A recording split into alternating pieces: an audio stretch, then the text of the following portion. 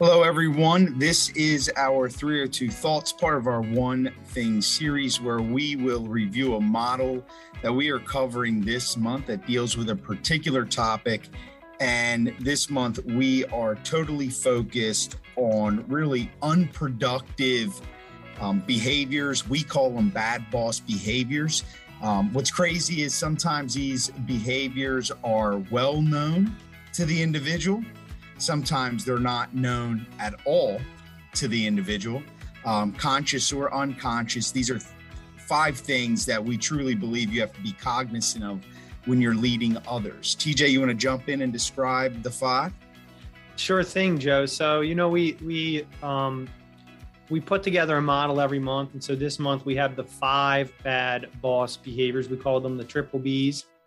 And we really kind of made light of it, but we also included a remedy, because we all know that just identifying something and admiring a problem is not going to help solve it. You may recognize yourself in some of these behaviors. We all can fall into the traps. That's why we're going to talk about resources, books to read, places to go, so that you can learn to lead better and grow faster. But the 5 are simple. You've all heard of them before. The first is micromanagement.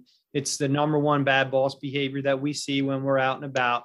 Micromanaging the team, getting down into the weeds when you need to be setting the vision, and holding the people accountable. Number 2 is withholding information from others. Joe's going to talk about that here in a little bit. People do that on purpose, but also on accident, and it really can create problems for the organization. Number 3 is stealing great ideas. We tend to do that as leaders because we hear so many great ideas because we're in so many forums. And then all of a sudden we think it's our idea. Joe, you and I fall into that trap sometime with our own reading, where we think we invented something when we actually didn't. Number 4 is taking credit for supports and success. I'm going to talk about that one. It's a cousin to stealing great ideas. It's to stealing the credit. And number 5 was using relationships to leverage power. We all know that relationships are power, but leveraging the relationship to have power is never a good way to yield authority in your leadership position. And sometimes leaders can fall into the trap of thinking that just because they know somebody or they have a relationship, they should be able to use that relationship to get what they want. Bad boss behavior. So those are the 5 bad boss behaviors. And we want to dive a little bit deeper into a couple of them. Joe? Yeah, thank you, TJ. We could honestly spend time on each one of these. And as I said, some of these are conscious, some of these are unconscious. We all have personalities. And remember, we take a very broad definition of leadership. We subscribe to what Maxwell says, that if you're influencing anyone, whether it's a child, whether it's your family, whether it's a friend, or someone that you are actually managing, then you're a leader. And understanding that role or that significance, I think, is important, because sometimes we also want to spend a little time and say, oh, that's that person's issue, or that I don't have to deal with that. It's not the case. We all have leadership abilities in us. And at some level, we're all a leader to some degree, whether we like it or not.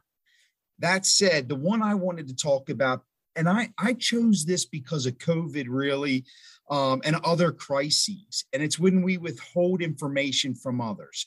I love this quote by Coville, because it basically says that we wrote in the blog that if you're controlling the flow of information and using it as a tool, then that's right there to dictatorship. I truly believe that. If you are withholding information that you know others need, and this can be to help or to harm. When you know something should be known by someone else and you don't share it intentionally, that's at its worst. And I've worked with people that do this, have done it. You know, we all have experiences. TJ and I typically write about things we are thinking of. I mean, that's what they say, right? Most people read and focus on things that they're concentrated on. It's no different from us.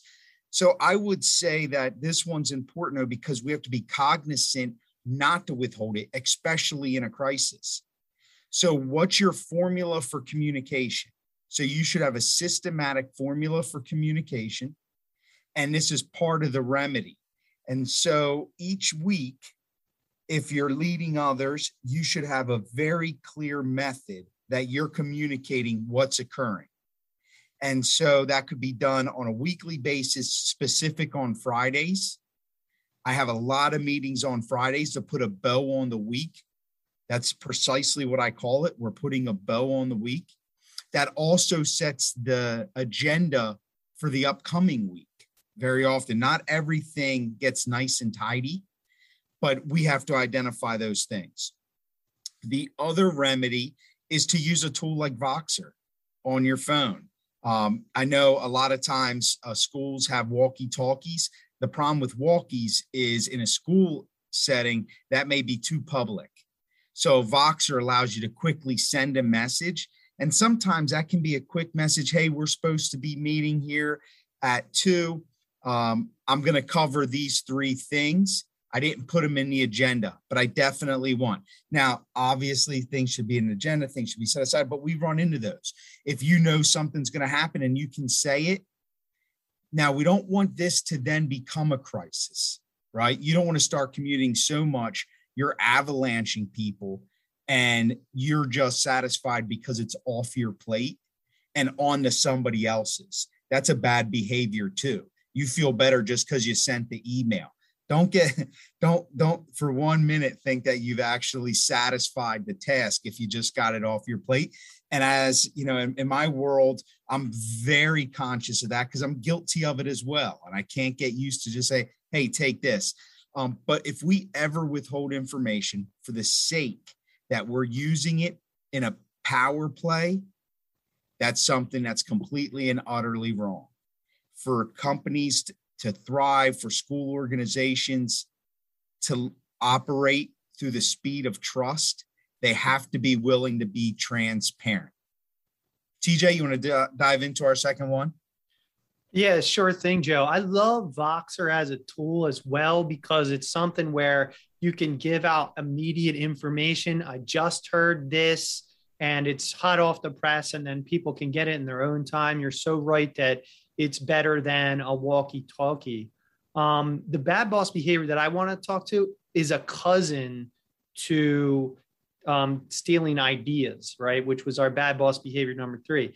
Easy to do in organizations where we're sharing lots of ideas, but this cousin to that called stealing success or taking credit for success and supports. And this is not about ideas. It's about accomplishments, the people we bring into the organization, the programs. When we're out and about as leaders and somebody gives, this kudos about something that's going well, something that we've accomplished, a program that we brought on board that's making people's lives easier.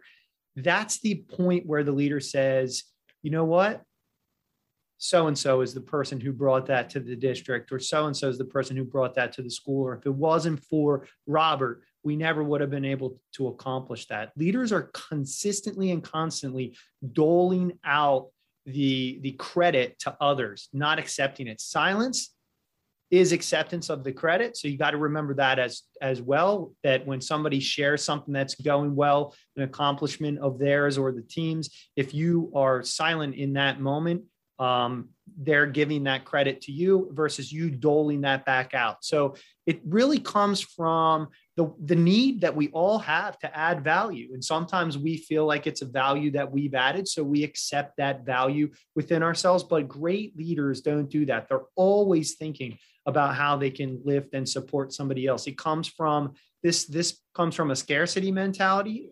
Joe reminded me that Covey wrote about that many years ago in the 7 Habits of Highly Successful People. And really, we need an abundance mentality. And so there's 3 quick tips we want to give you with it. The first is reduce the use of I in our language and say we, right? Because we means the team did this together and not me or I. Number 2 is start every meeting with gratitude by recognizing people at the meeting and allowing them to recognize one another. This is one that I'm going to work on myself. I can share is that there are accomplishments that the team has made that other folks on the team might not know, or something that's going well in the organization that others at the meeting can get credit for, and we can give that credit to them. And it feels good in the pride that ensues. And the third And this really is the one that makes the most sense for leaders who are out and about. We always recommend that our leaders are out and about in the most important spaces in their schools, which is our schools and our classrooms. And that is to make sure you have in your back pocket a quick sentence that says, yes, thanks to Marina, we were able to do that. We were able to get the upgrades we needed in this area. We were able to improve the facilities because Tammy was able to get the resources and write that grant. We're constantly looking to point to the people who've brought that success to our team. And that's what great leaders do. And it avoids that bad boss behavior that we can all fall prey to. Joe, did you have any resources or tips for this session? Yeah, I think one thing we really want to get into is, especially with withholding information and so on. I'd mentioned that process a little bit. You mentioned Voxer. The one thing I did want to mention is to really do your best to ensure that each month builds on the other. So when we talk about information in a crisis, the information's flowing, you convene your time and you dig in and you have to discuss something. But if you're working on a monthly cycle, so for example, in most school organizations, the school leadership team at a building level will meet once a week. So if you have counselors, when are you formally meeting with your counselors? Who is meeting with the counselors? And then how does that roll up to you as an administrator or someone else who needs to know? If you have a school-based health center, like a wellness center, who are they communicating with? How, when? And so the product that we started using heavily on this is Google Docs.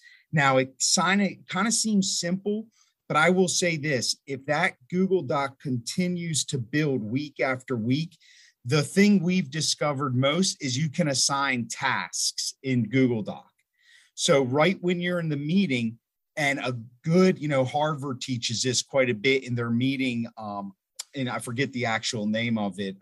TJ, do you remember the Harvard? You can go and actually talk about how to run very effective meetings through their plan. It'll dawn on me in a second.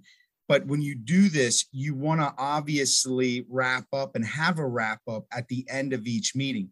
Google Docs allows you to put the comments to the side as people are taking notes and assign it directly to individuals, which then populates their inbox.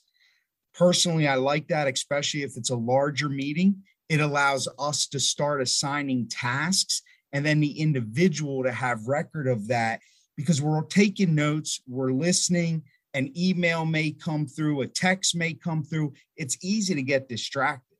So having that in your notes and the assigned tasks, TJ, I found with the Google Docs is a great way to do it. And I'm pretty sure with with the meetings, Harvard teaches that through the DataWise program.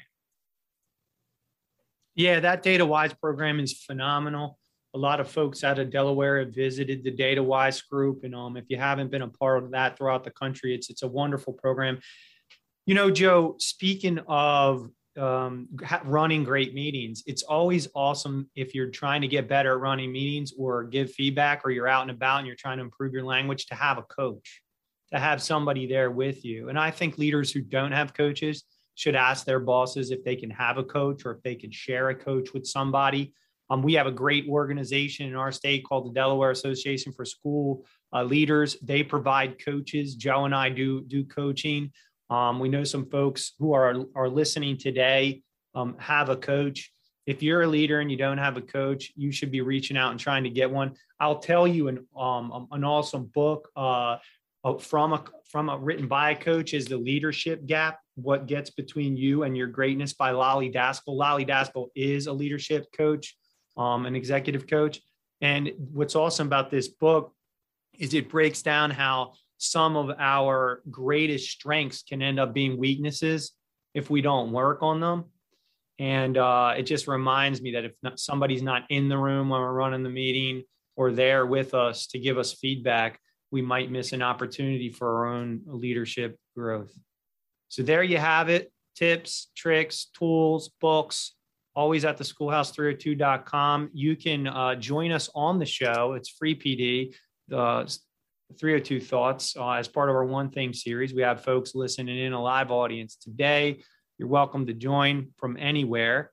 And we hope to see you next time. As always, you can visit us at theschoolhouse302.com or find us by email at contact@theschoolhouse302.com. Thanks, everybody. See you next time. And now a word from our sponsors.